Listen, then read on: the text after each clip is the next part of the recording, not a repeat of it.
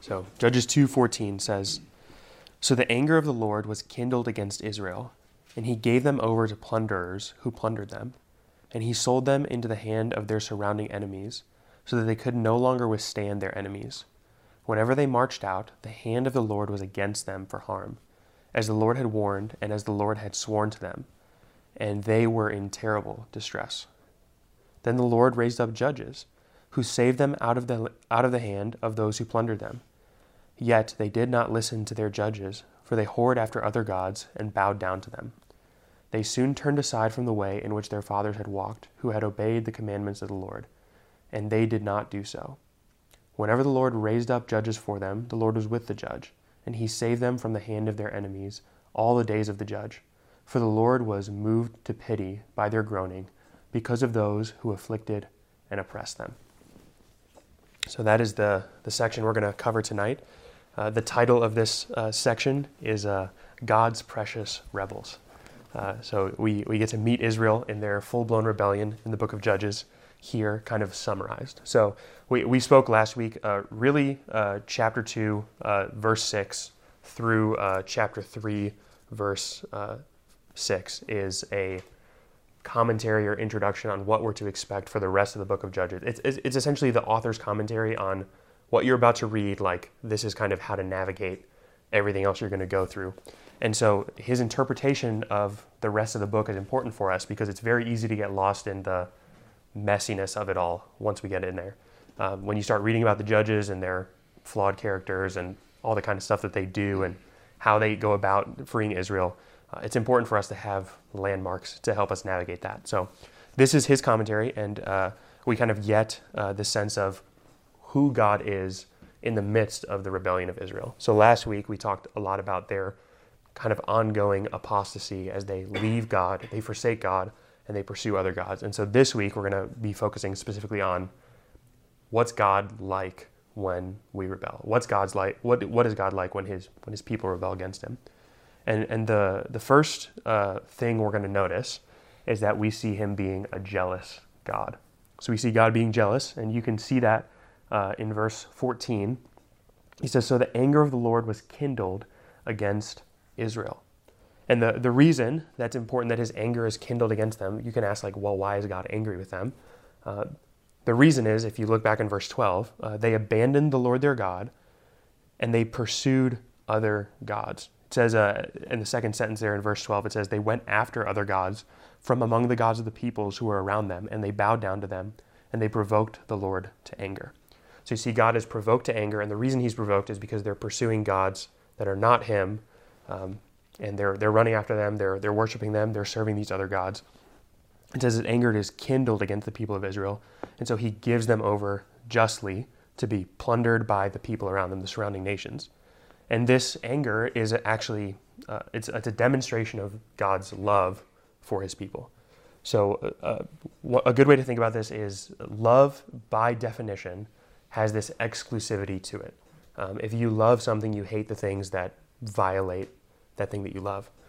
So God calls his people his bride, and that he is the husband of his nation. These are his chosen people. And since they're his people, if they go against him and they pursue other gods, that is idolatry, and that's akin to spiritual adultery. So that's why he uses the language in verse 17. It says, "They do not listen to their judges, for they whored after other gods and bow down to them." So the language is pretty graphic about what Israel is doing and how they're pursuing these other gods. And one of the commentators said, "To have a God who loves his people is to have a jealous God, and to have a jealous God is to have an intolerant God." And an intolerant God means that he doesn't tolerate pursuit outside of this covenant union that he's established. An easy picture for this in our experience is if you get on the altar and you say "I do" to one person, and then you step off the altar and let's say you're doing life with that person, and someone comes up to your spouse and starts flirting with them and right in front of you and trying to take them away from you and trying to woo them, you would rightly be angry about that kind of an interaction. And the reason is because that's your person. You're covenantally bound to that person.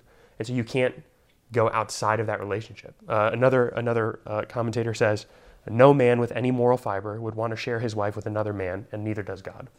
So God does not tolerate the sharing of his bride, his faithful people, with anybody else. And so we see the anger of the Lord is kindled against them, rightly so. He's a jealous God. And his jealousy manifests in a bunch of different ways against them. It says in verse 15, whenever they march out, the hand of the Lord is against them for harm, as the Lord had warned.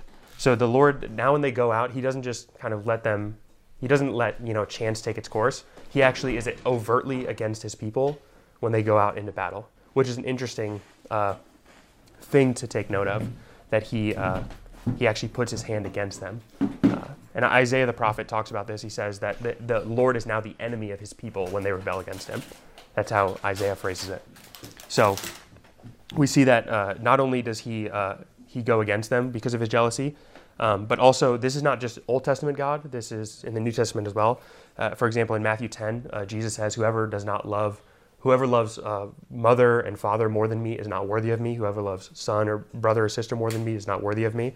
So he's demanding a kind of exclusivity that for us is very difficult to wrap our minds around. And nevertheless, it is the most loving thing for him to do, because God has bought a people unto himself. He has redeemed them at the high cost of his son on the cross. And then he enters into covenant relationship with them, commits himself to them, and then they just go astray. And they run after these other gods. And it's in that context that we should understand that God's jealousy is a manifestation of his love. It's a manifestation of his faithfulness to his people. It would be a more strange thing if he was cool with them running away and pursuing these other gods, because that would actually mean he doesn't care all that much who his bride is, right? So a good love demands a kind of jealousy that is manifest with God. And it's okay to be jealous about things that are yours. And so since his people are his, he can be jealous for them. We notice it says in verse 15, the Lord does all these things. It says, as the Lord has sworn to them, and they were in terrible distress. So he does these things because previously he promised he was going to do these things. And a good cross-reference for this is Exodus 34. So if you want to turn there, I'm just going to read a quick excerpt out of Exodus 34. The entire section is verse 11 through verse 16 that you can see. But I'm just going to pick it up in verse 13, where he's commanding them what they should do. He says, you shall tear down their altars and break their pillars and cut down their Asherim. For you shall worship no other God, for the Lord whose name is jealous is a jealous God. Lest you make a covenant with the inhabitants of the land, and then they whore after their gods and sacrifice to their gods, and you are invited. You eat of his sacrifice, and you take their daughters for your sons, and their daughters whore after their gods, and make your sons to whore after their gods. So the language is pretty explicit. And if you want to take that up to the R-rated passages that talk more and more about that, you can look at Ezekiel 16 and Ezekiel 23. Very explicitly talk about the prostitution of the nation of Israel as they pursue the Baals and the Asherim. And that's also kind of metaphorical in a spiritual sense, but it's actually very practical, because we talked about last week how part of their worship of these false gods was actually cult prostitution, that they go and they sleep with these cult prostitutes of these temples. So it's an illustration or metaphor, and also an accurate description of exactly what's happening in the worship of these other gods. So we see that in the text. Another passage that almost explicitly talks about the same kind of thing is the Old Testament prophet Hosea. And his whole prophetic book is about a man who's faithful to this adulterous wife. He has children with her, and then she leaves him for these other people. And in fact, it's kind of implied that some of the children aren't actually his. He just takes care of them because his wife is just kind of sleeping around. And the whole point of the book is that God's jealousy not only extends into his discipline of his bride, but also into his pursuit of his bride. And that's the second thing you're going to see in the text. In verse 16, you're going to see the gracious God. It says, the Lord raised up judges who save them out of the hand of those who plunder them. And it's probably a good observation here that the same Lord who puts these people against them and puts his hand against them is the same Lord who will then stoop down and pick them up and wipe them off, clean them off, and get them back ready for him. And that's it's not a kind of God you would invent. If you were a man trying to create a religion, you would not invent a God who acts in accordance with his own will in a gracious way. The Lord says in several places in Scripture that he's actually not like man. That's why he's gracious. In fact, out of Hosea, which I just referenced, if you'll turn to Hosea 11:8, Hosea actually quotes this idea.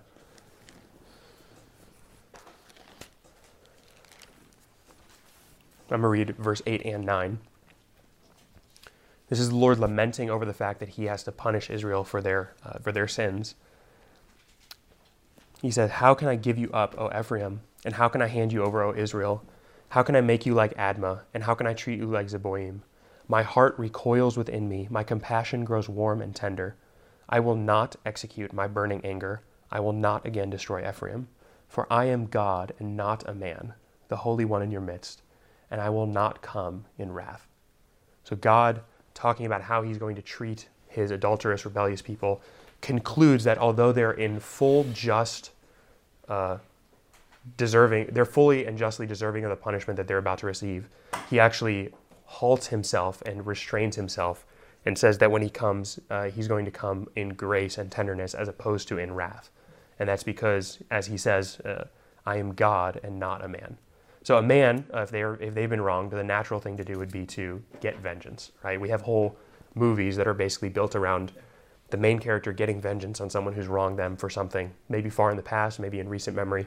And the whole point of the movie is you're kind of like milking your own anger, that if someone wronged you in this way, you would be also just in doing the same kind of vengeance. And God says actually he's not like man and that he doesn't need to play out his vengeance in that same way, that he's a gracious God. In fact, that's the very thing that offends Jonah about God. Jonah in chapter 4 is basically like, I didn't want to go to Nineveh because I knew what was going to happen. I knew that you were going to forgive the people. I know that you're a gracious God. And he's like sitting there mad, and God's like, are you right to be angry? And that's Jonah's whole thing, is he's upset with God because God is gracious, God is loving, God is tender.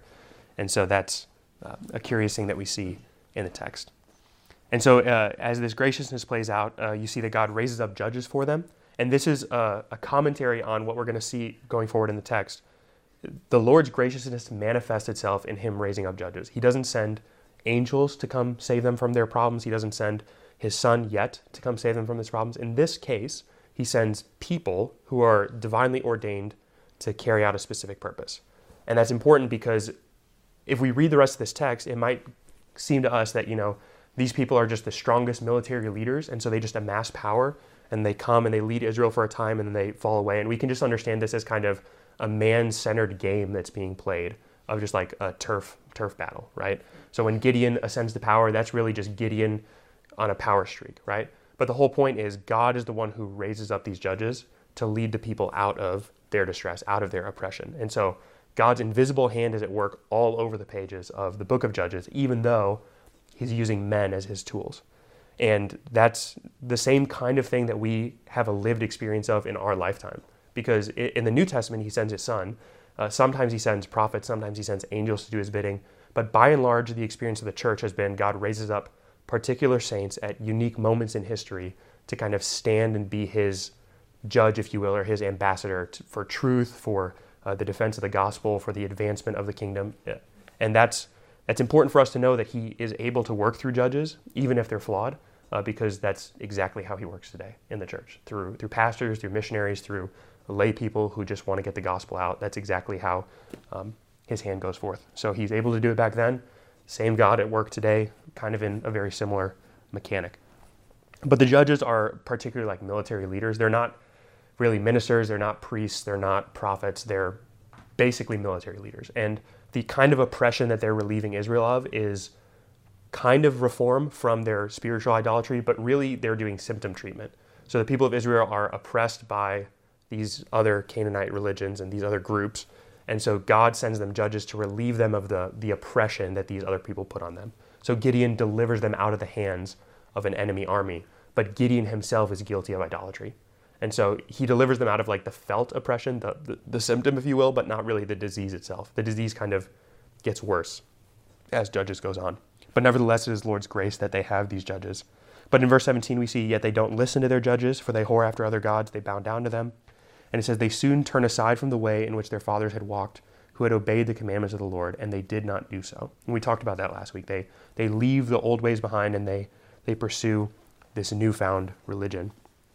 And in verse 18 it says, whenever the Lord raised up judges for them, the Lord was with the judge, and he saved them from the hand of their enemies all the days of the judge.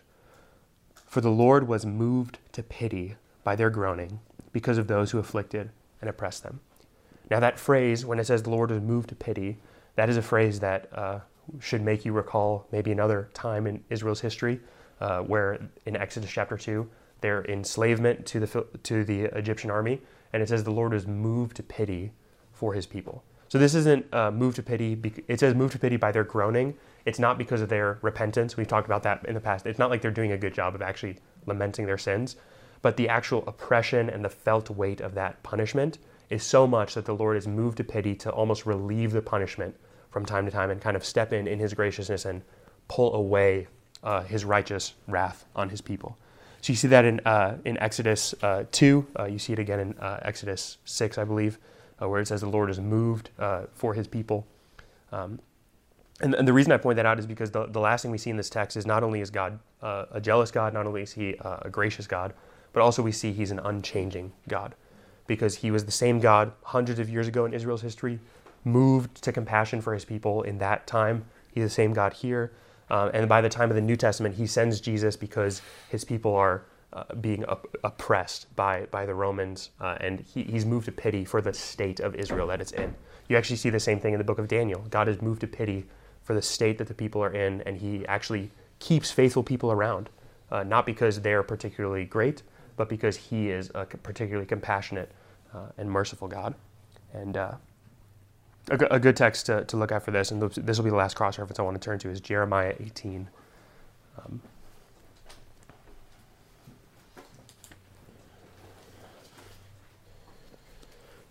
Jeremiah 18, and it's in verse 7 of the text. And this is really about the unchanging nature of God's character. In verse 7 it says, if at any time I declare concerning a nation or a kingdom that I will pluck up and break down and destroy it, and if that nation concerning which I have spoken turns from its evil, I will relent the disaster that I had intended to do to it. And if at any time I declare concerning a nation that I will build up and plant it, and if it does evil in my sight, not listening to my voice, then I will relent of the good that I intended to do to it. So his whole posture there is his rule and his law is unchanging. If he curses a nation and says they're destined for destruction, and then they relent, as Nineveh did, then he'll relent from the punishment. But if he says good things to the nation, like he does to Israel, and they pursue other gods, then he can go against what his initial promise was, because they violated that contract agreement with him. And so what the whole point of this is his unchanging character, is that he's faithful, and when people rebel, he reserves the right to punish them and to be gracious to them, but he reserves the right to punish them, which is bad news for Israel in this moment. But he's an unchanging God, because when we see things in the text like the Lord is moved to pity, we might be tempted to, from a human stance, say that God can change his mind, that he just goes with however Israel's doing, and he's playing this out in real time, and as soon as he sees Israel do one thing, he's got to respond and react and figure out how he's going to behave and obey and respond to the people's actions.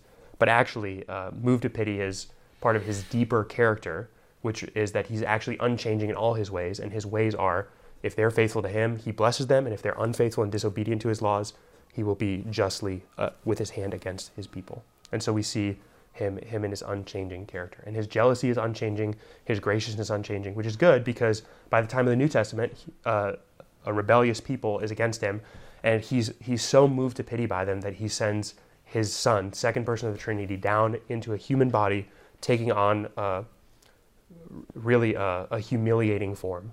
And this second person of the Trinity comes, lives a perfect life, dies on the cross, and all of that is a manifestation of God's jealousy for his people. He's so jealous for his people, he won't actually tolerate their prolonged idolatry, their prolonged abandonment of him, their prolonged religiosity and their prolonged religious worship. He's so jealous for them that he sends Jesus down to go get them, and he does so faithfully in the text.